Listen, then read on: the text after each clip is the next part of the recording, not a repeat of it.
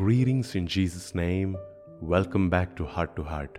What a joy it is for us to gather like this one more time to celebrate the name of Jesus, to celebrate the presence of Jesus, to celebrate the goodness, the love, and the mercy of Jesus. Here on Wednesday nights, we've been taking time to study the Word.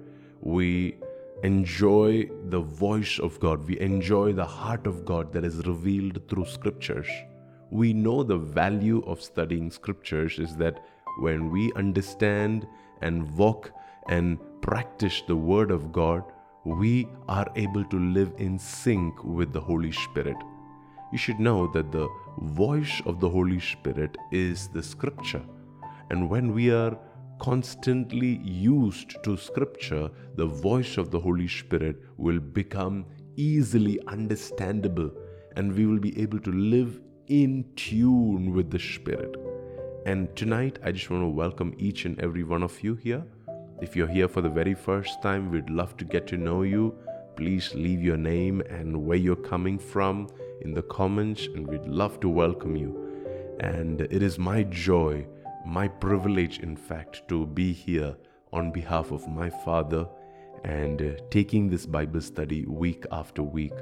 I know for a fact that I have learned and grown so much over these last few weeks of studying the Scriptures along with you.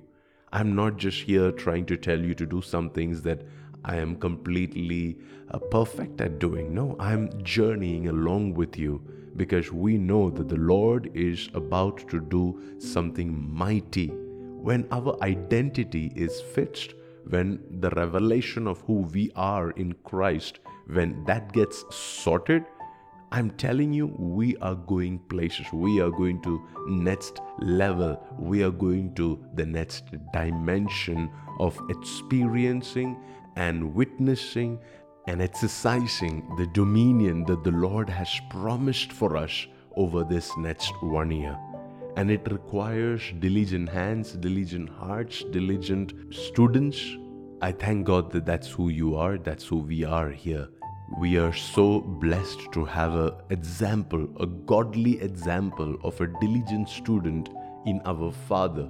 I was thrilled to get a little sneak peek into the Bible study on John chapter 15 that our Father is doing himself, how the Lord is speaking to him, how he is engaging with the Scripture, and how he is eating each word up. I'm sure that all of you that read that post on Telegram, you would have spent at least a few minutes or a few hours to just go through each and every word that Dad had highlighted or marked or, just put a question mark around. And I believe that the Lord is going to cause each and every one of us to be radical lovers of His presence, radical lovers of His voice. My firm belief and my hope and my prayer is that the more we spend time with God, the more we grow in the Word of God, the more we will now begin to represent Him in the world around us. And that we will be constantly looking for opportunities to witness about Jesus, to tell others of who our Savior is, and we will be able to represent His love, His healing hands, and His grace to the people that God has put in our care. Some of us will live in a neighborhood where people need Jesus. Some of us, we work in an office or in an environment where we look at their lives and we know that they need Jesus. Some of us, we may be attending a church or be part of a fellowship or a service, and we look around and we see the need of Jesus in that fellowship, in that church, or in that service.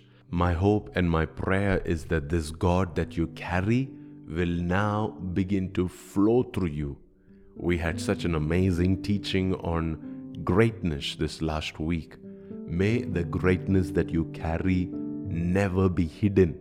May it be shown in the world around you. May your humility speak for you. May your altars speak for you. May the way that you realign your life to serve God first, may that speak for you.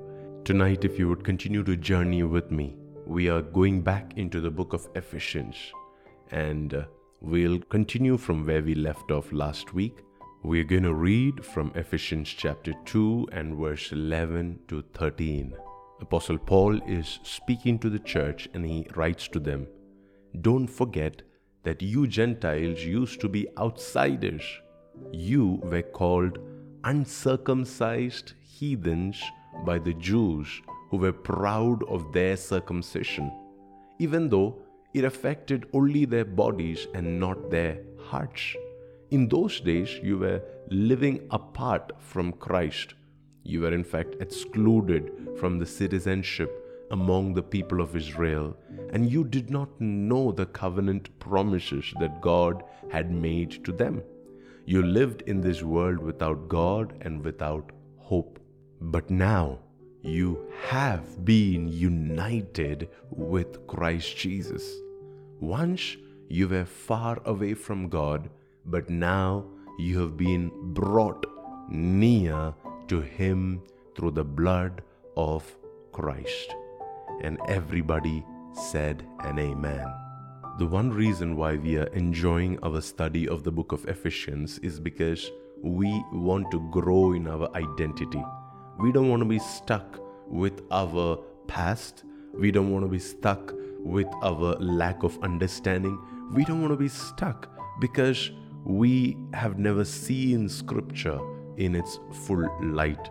In the past few weeks, we have been taking time to understand the process of our salvation, how God saved us, what He saved us out of, what was the things that we had to avoid in the journey, and what are the things we should not boast about, who deserves the credit, and how is it that God is fully in control of our salvation from the beginning till the end, and how we need to continue to allow the Lord to work in our lives, to give Him the permission and the allowance to continue to manifest divine grace in our lives, giving us instructions and faith that is the substance that is built in our spirits when we hear the word of God. My dear friends, wherever you are, if you are struggling in your confidence in your relationship with God, the book of Ephesians is for you. You need to read and reread and continue to read it until it begins to transform you from the inside out. Once you understand your identity, then manifesting that dominion becomes easy. And exposure to this divine truth will leave you changed and transformed. There is no doubt about it. And so, with that in mind, with that perspective, let us go into the Word and let us meditate on these three scriptures. You should know that Paul is talking to a church that is made of both Gentiles and Jews. So when he's talking to the Jews, he's trying to get them detached from their old religious ways of pursuing God. And when he's talking to the Gentiles, he's teaching them the ways of God, that is by faith, how you can please God and how you can experience this grace and this revelation of God. This was a very complicated assignment that Apostle Paul had. He was known as the apostle to the Gentiles, and yet everywhere that he planted a church, he would first go to a synagogue, he would first evangelize the Jews, he would first try to get them to understand that Jesus is the Messiah, and through them he would try and plant a church in their home or in their community, and he would welcome the Gentiles in as well. And in my opinion, it is way more easier to proselytize an unbeliever, someone who has no understanding or past experience with God, than to get someone who has his religious routine ways of pursuing God, who is completely based on the law and the book and the rules and the regulations, and then trying to convince him that there is more to God than what is right there written. And to add to it, many of us Christians who've been in the church for a long time, we act or we react like the Jews in the Old Testament, in the first century church. Some of us, we've put God in a box of religious doctrines and theologies, and we think that this is it. We know everything about God. We cannot see anything else that the Lord is doing today. My prayer is that my heart will remain open, my spirit will remain sensitive. All of us that are engaging in this study, that we would be willing to allow the Lord to expand our horizon, and that we would go beyond just traditional understanding of who God is, so that we can climb into greater heights. We can have greater dimensions of understanding and insight. Let's read what Paul says in verse 11.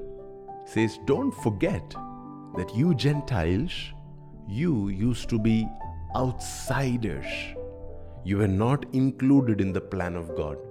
You were once upon a time aliens. You were once upon a time strangers. You were not welcome." Paul is reminding us of who we were before our salvation, how our state was before we experienced Christ.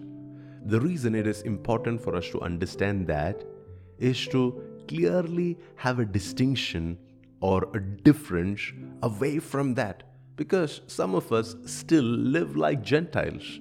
Some of us still live like outsiders. We think the nation of Israel is special, or the Jews are special, and we are still the outsiders. No, we are not. That was our former state. He goes on to say, "You were called uncircumcised heathens." Who called you this? The Jews. They called you the uncircumcised heathens. See, for the Jews, their pride was in their circumcision. It says in the next line, they were proud of their circumcision. That's why Apostle Paul, when he would write about things that he can boast about, his qualification, he mentions he was circumcised on the 8th day. And that is why he says, I was a Hebrew of the Hebrews. This was something that every Jew would so dearly cling on to. And that is why in the first century church, when people would come to Jesus, one of the biggest arguments in the church was to make sure all the people that gets added into the church, they will also have to be circumcised. And so the apostles and the pastors and the teachers, all these theologians of the first century church, they had to sit together and reason and receive a word from God for this. And they made a declaration that the Gentiles, they don't have to be circumcised. That when they receive Jesus, just a change of their heart is more than enough. They do not need to be physically circumcised. And now Paul, in Ephesians chapter 2, he is addressing these believers who were saved but didn't get circumcised physically because of the new mandate of the church, explaining to them that once upon a time they had a nickname, which was uncircumcised heathens, uncircumcised Gentiles, uncircumcised pagans. This was the nickname that they had by the Jews, because the Jews, they were extremely proud of their heritage. And yet, this heritage that they were proud of, it only affected their bodies but not their hearts. The Bible says that this circumcision, it was done in the body by human hands, in the flesh. It did not affect your soul. It did not affect your spirit. And Paul says, hey, now you and I, we have a circumcision that is greater than the circumcision that the Jews had. Because the Jews, they only had a circumcision of the flesh. They only had something in the physical. But now you and I, we have had a circumcision that is of the heart, that is much more deeper, that is caused a greater pain and a greater transformation than the circumcision in the flesh that the Jews have undergone. Let's read this explanation in another letter of Apostle Paul, the letter to the church at Rome. This is Romans chapter 2 and verse 28 and verse 29. It is important for us to understand this so that we can grow in this revelation of our true identity, our true circumcision. Romans chapter 2, verse 28 and 29. Please remember the context. In Ephesians chapter 2, he says the Jews used to call you uncircumcised heathens. Okay? Now we are responding to that accusation against us in Romans chapter 2, verse 28 and 29. He says, "For you are not a true Jew just because you were born of Jewish parents, or because you have gone through the ceremony of circumcision."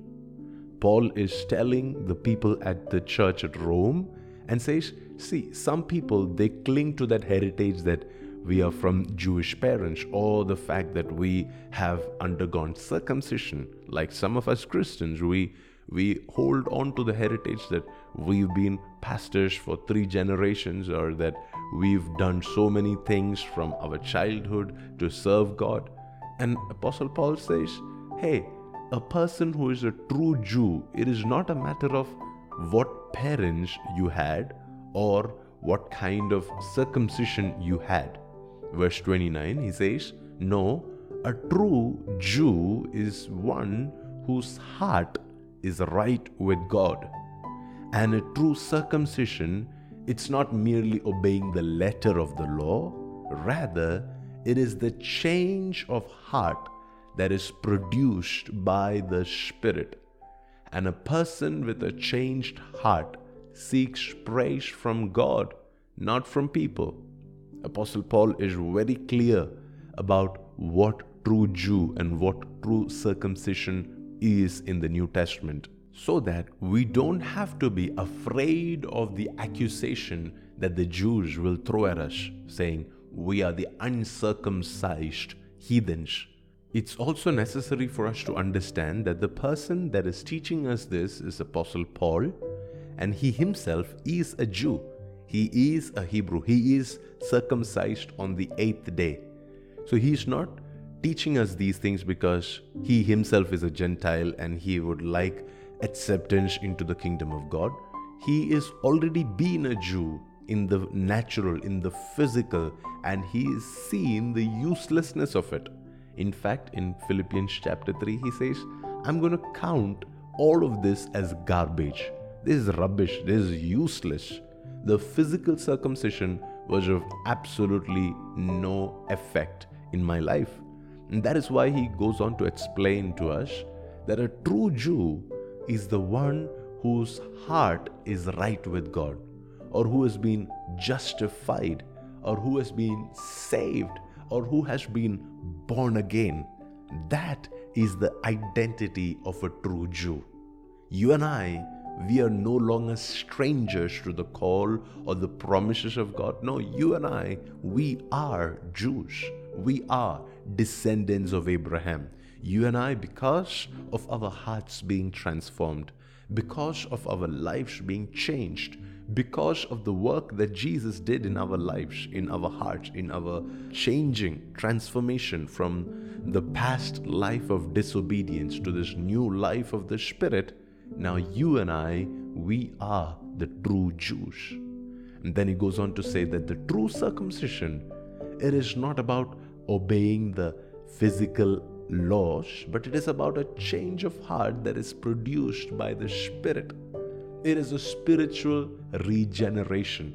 It is a spiritual surgery that happens on your heart, which cannot be done by a professor or a theologian or a Bible teacher or a doctor. No, this is done by the Holy Spirit Himself. And when we allow our hearts to be operated on by the Holy Spirit, you and I, we are circumcised. Paul is saying this circumcision is of greater value. This circumcision is of eternal importance. This circumcision is what holds ground in the eyes of God, not the previous circumcision. The previous circumcision was a picture or a symbol or a shadow of what was to come. It's like the lambs or the rams that were slaughtered in the Old Testament. They were a symbol of the ultimate sacrifice, the sacrifice of Jesus on the cross. I'm not saying that those sacrifices didn't mean anything. I'm not saying that there was not worship. I'm not saying that it was not important back in the day. But I'm saying that once we understand the reality of it, the complete picture, then it will be foolish for us to go back to the foreshadow. It will be foolish for us to go back to the symbol. It will be foolish for us to sit and enjoy the picture. It's like you're on a date with your wife, and instead of having a conversation with your wife, you would rather enjoy a picture of hers on your phone that you have from like decades back.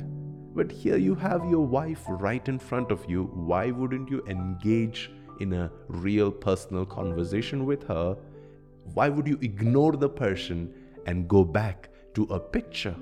And that is what Apostle Paul is trying to explain in saying that a true circumcision is a change of heart that is produced by the Spirit. And that is what all the Old Testament laws and all the purification and everything pointed to the work of the Spirit in the New Testament. My dear brothers and sisters, we are so privileged to be living in the age of the Spirit, and not just in the letter of the law like all the Old Testament believers were. We are living in the age of the Spirit where we actually engage with the reality, with the real thing, and not just with a shadow or a symbol. Paul is explaining to us that this circumcision that Jews had, it only affected their bodies. It did not affect their hearts. Let me ask you a question today. When you come to church, when you have a relationship with God, is it only an external change, or is it truly an internal change? Have you allowed the Lord to change you on the inside? Or are you limiting the change to how you dress, how you talk, how you behave on the outside? There was this New Testament believer who used to live in the Old Testament days. His name was King David. That's why God called him a man after his own heart. We have a glimpse of his revelation in Psalm 51 verse 16 and 17. He writes, "You do not desire a sacrifice, or I would offer one. You do not want a burnt offering, but the sacrifice that you desire is a broken spirit." You are not going to reject a broken and a repentant heart. I hope you understood why I called David a New Testament Christian. He understood that God is looking for his heart. God is looking for a broken spirit, a contrite and a broken heart. If you study the lifestyle of David, you would know that he did not devalue physical offerings or sacrifices. He didn't devalue outward expressions of his love for God.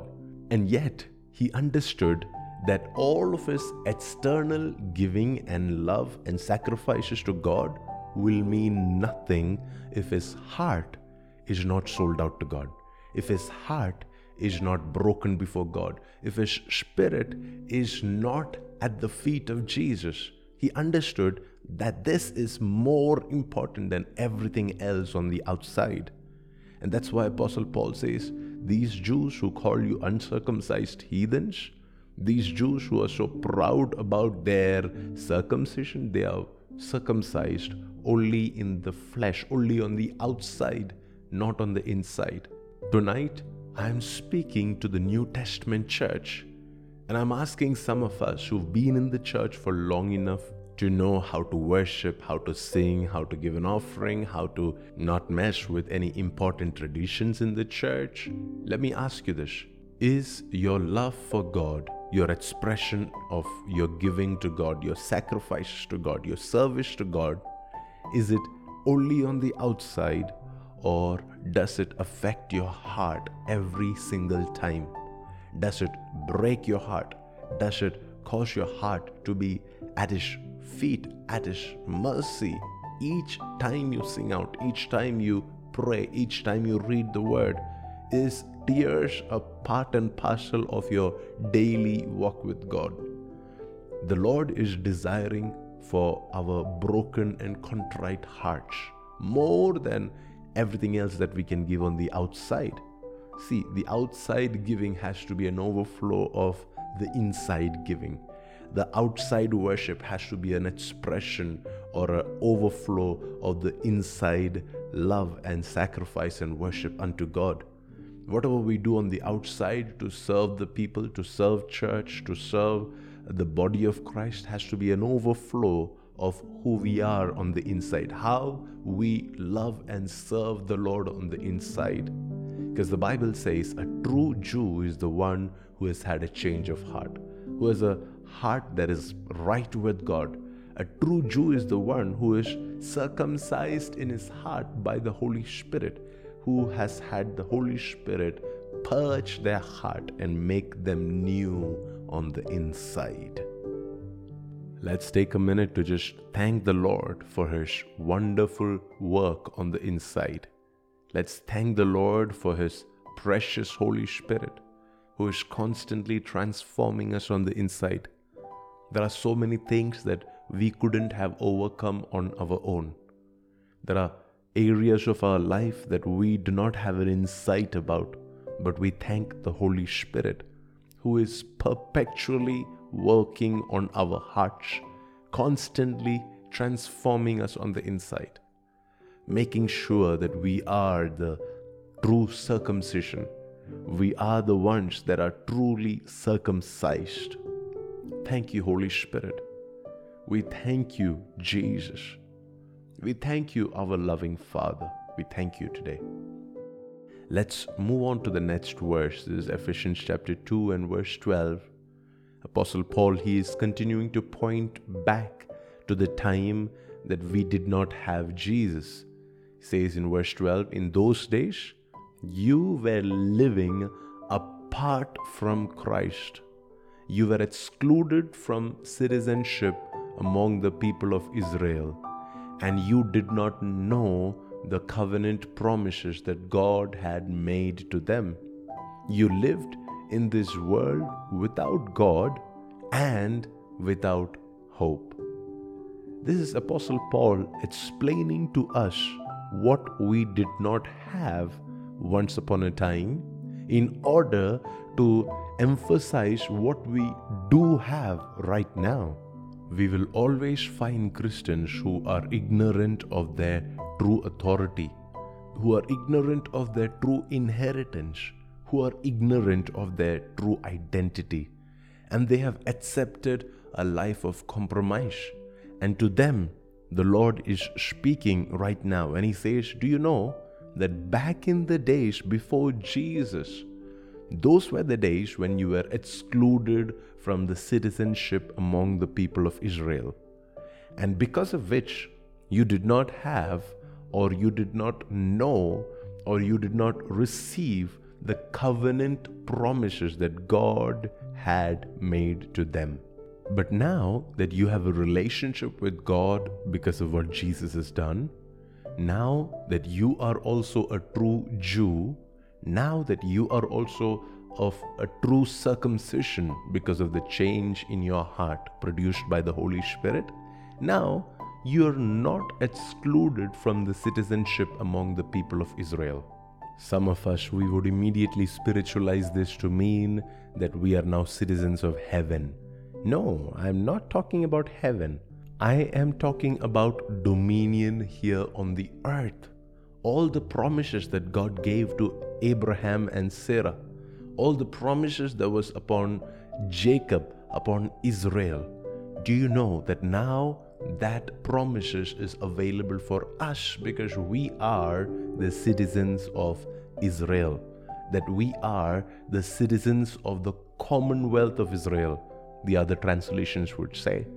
And because of which the covenant of promise that is available to the nation of Israel is also available for us. This was predicted by Isaiah the prophet in Isaiah chapter 14 and verse 1. He says, but the Lord will have mercy on the descendants of Jacob. He will choose Israel as his special people once again, and then he will bring them back to settle once again in their own land. And people from many different nations will come and join them there and unite with the people of Israel. This is not talking about something we will experience in heaven.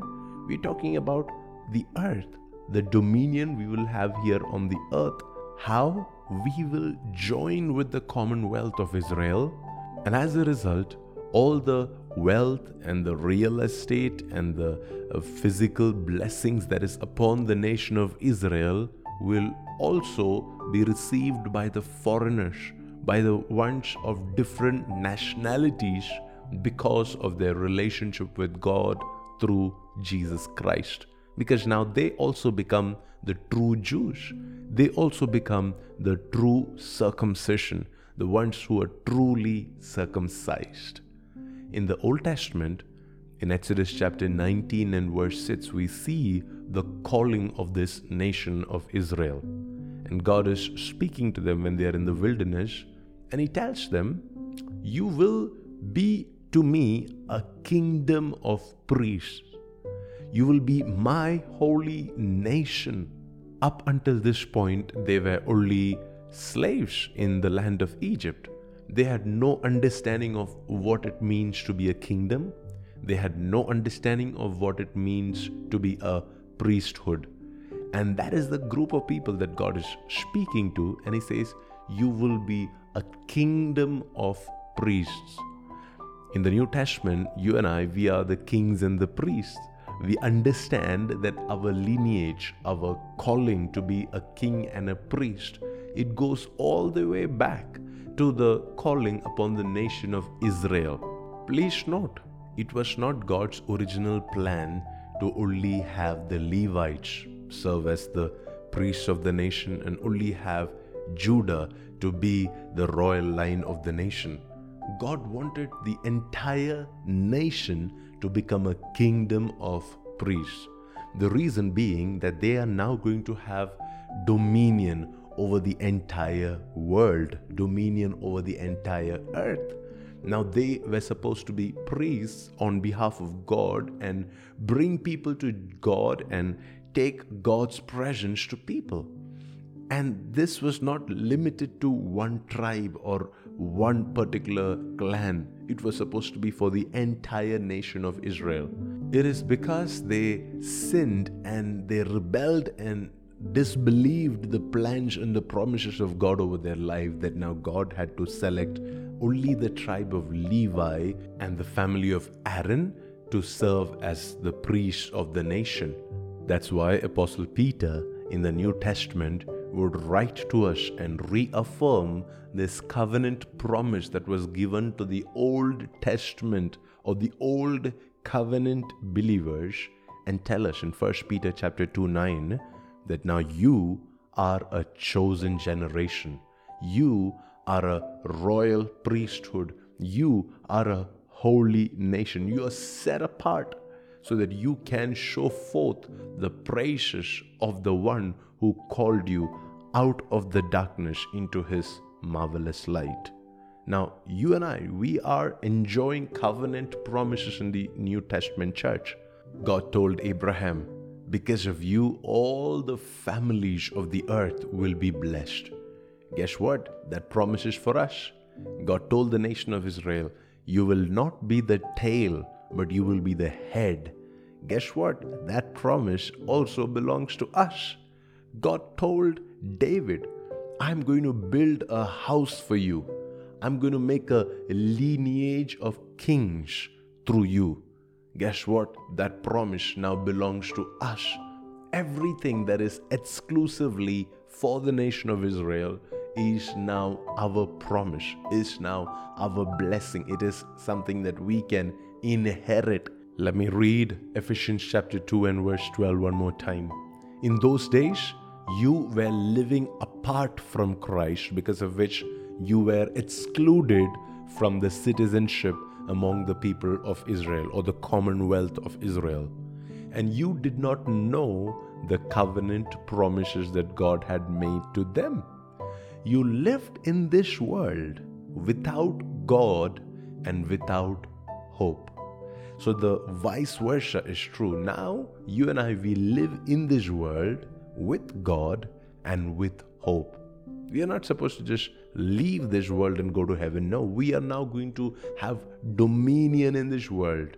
We are now going to have victory over sin, over persecution, over suffering, over death, over everything that tries to slow us down, everything that tries to devalue us. We are now going to have victory over all of them because of God and because we have now been given a hope.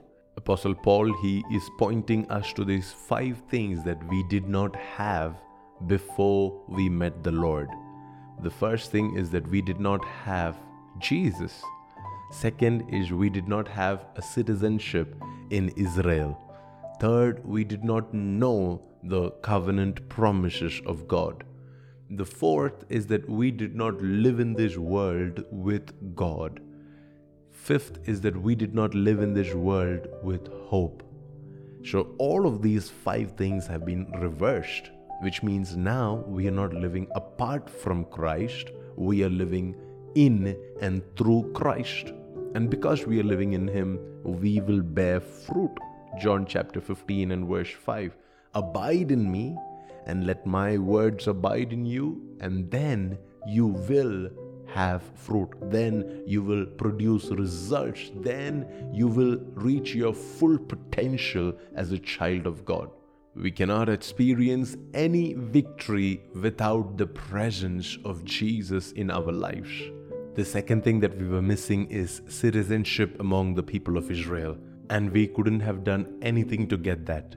No amount of money that we pay, or no amount of religious sacrifices or external circumcision that we do can ever give us the citizenship of Israel. But that is where Jesus caused us to be born again into a new family, into a new community, and now we are no longer alienated from the commonwealth of Israel.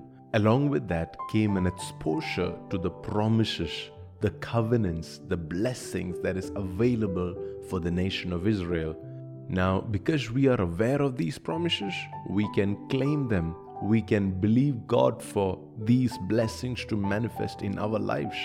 And now we live in this world with the presence of God and with the presence of hope. We are the most blessed of all people because our identity has been transformed. Our identity has been renewed. When we are giving an account to God for all the things that we have done or achieved here on the earth, we can never give an excuse of a lack because we've been given everything we need to exercise dominion here on the earth. As Christians, we need to look at the world around us and identify the problems, identify the issues, identify the lack, and look within ourselves to find a solution, to find an answer. Since Jesus lives within us, His presence is creating solutions within us so that we can be a blessing to the world around us. Look at poverty, look at war, look at false information, look at every political changes that is going on around the world. And we have to rise up as warriors that pray, as prophets that speak, as businessmen and businesswomen that are going to change how economy will function in the world around you. We have to look within ourselves to find the answers and the solutions, because we are not without God, or we are not without hope anymore. A child of God cannot look at any situation and find hopelessness. I can understand if somebody who doesn't have a revelation of Jesus, somebody who is not a citizen of Israel, someone who doesn't have the promises of the covenant, someone who doesn't have a relationship with God, says that this is a hopeless situation. But a child of God can never look at a situation and say this is a hopeless situation, because we live in this world with God and with hope. We are hope carriers. Wherever we go, we have solutions, we have answers, we have a better outcome. Now may this hope that you carry, may it be contagious. May the people around you catch that hope. May the people around you receive because of the hope that you have. In Jesus' name. Let's read verse 13, Ephesians chapter 2, verse 13. Paul says, "But now you have been united with Christ Jesus." Once you were far away from God, but now you've been brought near to Him through the blood of Christ. Now we have nearness with God because of the blood of Jesus. We have nearness with His presence because of the blood of Jesus. Not because of our own righteousness, but because of the blood of Jesus, we have been brought near to God. We can continue to talk about the value, the price of the blood of Jesus for all of eternity. Apostle Peter would say it like this in 1 Peter chapter 1 and verse 18. "For you know that God paid a ransom to save you from the empty life that you inherited from your ancestors. And it was not paid with mere gold or silver, because gold and silver will eventually lose their value. But it was the precious blood of Christ, the sinless, spotless Lamb of God. That was the price that was paid as a ransom to redeem us, as a ransom to bring us near to God. Once upon a time we were far from God, the Bible says in Ephesians chapter 2, and yet because of the precious, the sinless, the spotless, the perfect, the blemishless blood of Jesus, now we have been brought near to God. If we can learn to value the blood of Jesus, if we can learn to honor what Jesus had to pay so that we can have this relationship with God, we will not take sin so lightly. We will not take temptations for granted. We are not going to take our purity, our holiness as something that we can trade with. We are going to become very serious with the way that we conduct ourselves on a day-to-day basis. The songwriter would go on to say, "I would never know how much it costs to see my sin upon that cross." When we picture the cross, we only see the physical, the tangible suffering that Jesus had to undergo so that He can pay the ransom of our nearness to God. And yet, the price that He paid was much, much greater than that. The price that Jesus had to pay was distance from His Father. Jesus had to be separated from the Father so that we who are actually away from Him, far from Him, can now experience nearness to the Father. It is all of these sacrifices which is represented by the blood of Jesus. See, in the Old Testament, when we talk about the blood of a being, the condition was that you cannot touch the blood, you cannot drink the blood. It is because the life of a person is in the blood. And so when Jesus, when He poured out His blood, what He was doing is He was pouring out His life as a sacrifice. He was pouring out everything that He is as a sacrifice for us to be able to experience nearness to the Father. Sometimes we think the blood of Jesus is only about our sins being cleansed. Yes, the blood of Jesus is powerful enough to wash us white as snow, and yet it is way more powerful than that. The Bible says it is the blood of Jesus that has ransomed us, which means redeemed us, restored us back to our original image in Christ. It is the blood of Jesus that protects us against sin, against the effect of sin, against the consequences of sin, against death. Just like in the Old Testament, they would apply the blood on their doorpost.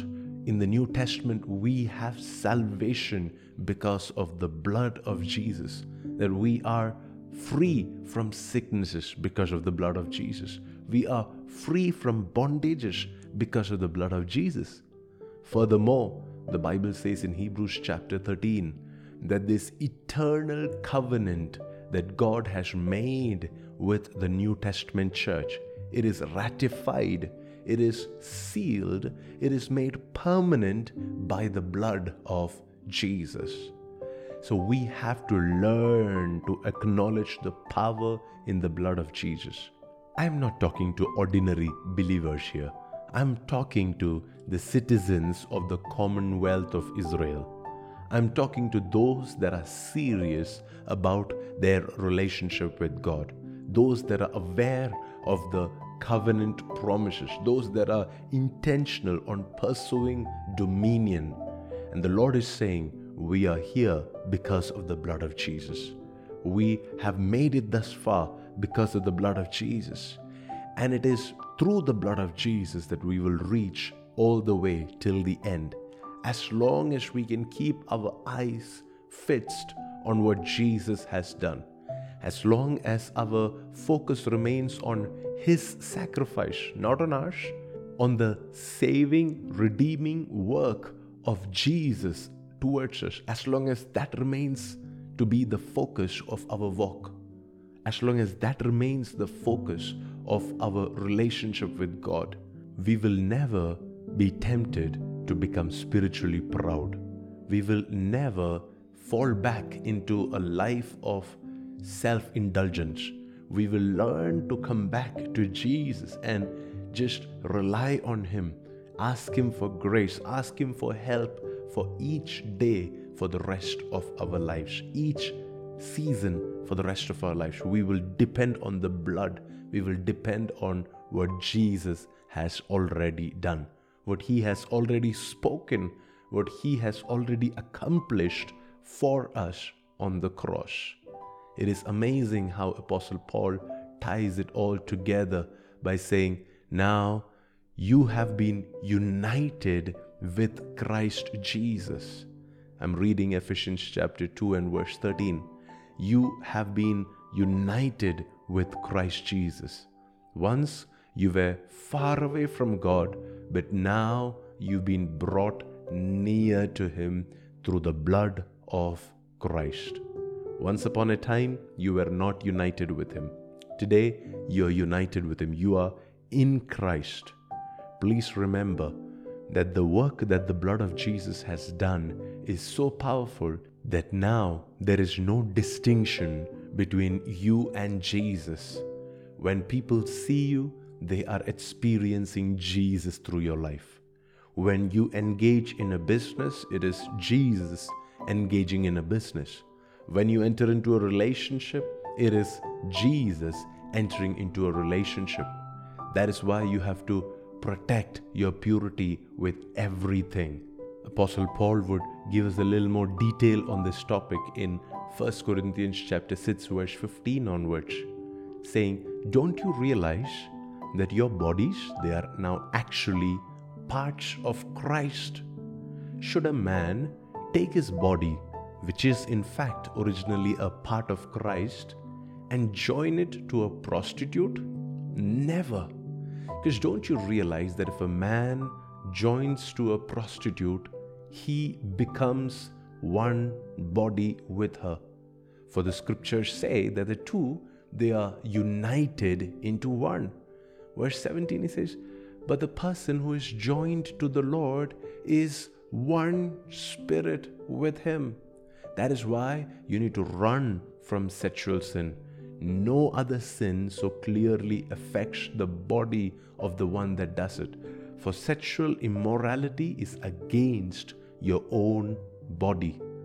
Then he finishes verse 19 by saying, don't you realize that your body is the temple of the Holy Spirit? He is the one who lives in you, and it is given to you by God. You do not belong to yourself anymore, for God He has bought you with a high price. So you must honor God with your body. There are multiple things mentioned here. One is our body. Second is our spirit. Third is God's Holy Spirit. Now let me explain what Paul is saying. 1 Corinthians chapter 6 verse 17.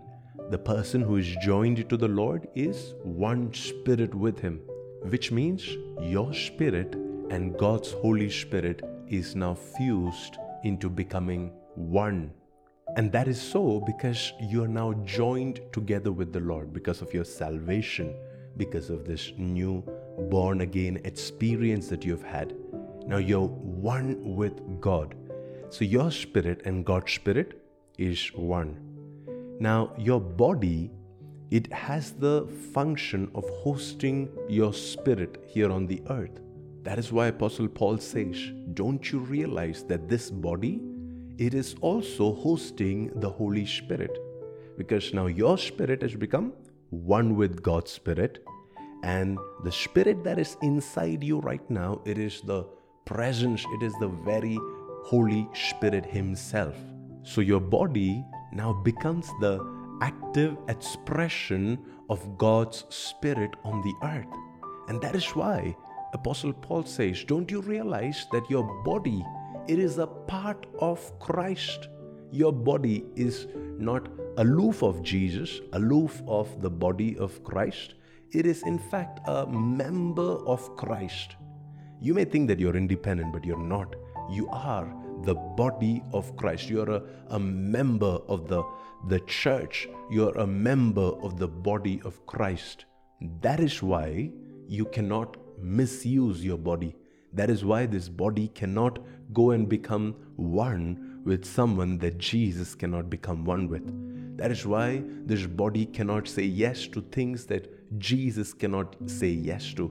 That is why this body cannot utter things or watch things or eat things or receive things that Jesus cannot watch or utter or receive. Today, we need to understand the reason we are consecrated is not because we want to go to heaven. The reason we are pursuing holiness is not so that we can ultimately somehow, because of our holiness, we can experience salvation. No. The reason we pursue consecration, the reason we pursue holiness is because we are already saved. In fact, that scripture, 1 Corinthians chapter 6 and verse 20, it finishes by mentioning that we do not belong to ourselves anymore. And we belong to God, and that is why we must honor God with our body. That is why we must live in such a way that we are one with Jesus. Bringing us back to the scripture that Apostle Paul wrote in Ephesians chapter 2 and verse 13. But now you have been united with Christ Jesus. You become one with Him. Once upon a time, you were far away from God, but now you've been brought near to Him through the blood of Christ. You've been brought near to Him. There is a price that was paid because of which now you have nearness to God. Whether you like it or not, whether you see it or not, whether you understand it or not, you are way closer to Jesus today than you were before you got saved. You may be guilty of more sins today, but you are way more closer to Jesus today than you were back before you experienced Jesus. You were brought near by the blood of Jesus Christ. What you do with that nearness, how you respond to that nearness, how you acknowledge that nearness, how you host that nearness is up to you. You can either celebrate it, you can either embrace it with everything and continue to grow in that nearness, or you can take that nearness for granted. I thank God for a generation of Jesus lovers here on this stream that know their identity, that know who they are, that will not take this nearness for granted. that know the price that Jesus had to pay to buy you this nearness, that know the fact that your body does not belong to you anymore and that you are one with Jesus himself, that will pay any price necessary to keep your bodies, to keep your hearts, to keep your minds, to keep your spirits consecrated and completely devoted to the Lord. Can we read these 3 scriptures together one more time as we conclude tonight's study? This is Ephesians chapter 2 and verse 11, 12 and 13. Don't forget that you Gentiles used to be outsiders. You were called uncircumcised heathens by the Jews. They were proud of their circumcision even though it affected only their bodies and not their hearts. In those days, you were living apart from Christ. You were excluded from the citizenship among the people of Israel. And you did not know the covenant promises that God has made to them. You lived in this world without God and without hope. But now you have been united with Christ Jesus. Once you were far away from God, but now you've been brought near to Him through the blood of Christ. And all of God's people said a loud amen. Let's pray. Father, we are so thankful for tonight. We are so thankful for your word. We are so thankful for how you reveal yourself to us. We know that there are moments and there are those junctures in our life when we can't seem to understand all the plans that you have for us. And yet, give us the grace to trust in you, Lord. Give us the grace to walk with you. Give us the grace to still rely on you. We acknowledge that there are times when we've been religious in trying to depend on our own religious pursuit of you. But tonight, we deny our self-righteousness and we trust only and only in the work of the Spirit in our hearts. Because true circumcision is the work of the Holy Spirit in our hearts. We yield ourselves to that circumcising work of the Holy Spirit. We thank you for a revelation of our citizenship in the commonwealth of Israel. We know that we are not orphans. We know that we are not strangers or aliens. We know that we are part of a culture, a community, a nation that is a kingdom of priests unto the Lord. That we are a holy nation, a special generation of chosen people. We thank you, Lord, for this privilege. We thank you for you have brought us near by your blood. Oh Lord, we can never fathom the depth of the sacrifice that you've had to pay so that we can experience this nearness. Give us the grace to never take this nearness to your presence for granted. Every time we have an opportunity to come together to pray, every time we can host your presence in our homes, in the church, in our cities or nations, help us that we will never take it for granted, but that we would value your presence every second of our lives. That we would give a greater value to your presence than our lives, than our comfort, than our sleep, than our finances, that we would always give a higher value to your presence, Daddy, and we would be willing to pay any price required to host your presence. We thank you, Lord, for your dear children that are receiving and praying along with me from different parts of the world. We love you together as one body of Jesus. In Jesus' mighty name we pray. Amen. Amen. God bless you, my dear family. I am so excited. We are going to receive great things from the Lord in the days ahead. Let's look forward to receiving the next level, the next grace this coming Sunday. Come prepared. Build an altar ahead of the service and come with a hungry heart. Do not waste this next 3 days. Continue to soak yourself in the presence of God and in the voice of God so that you're ready to receive the next level instruction from the heart of God. Until then, stay blessed and enjoy your dominion. Shalom.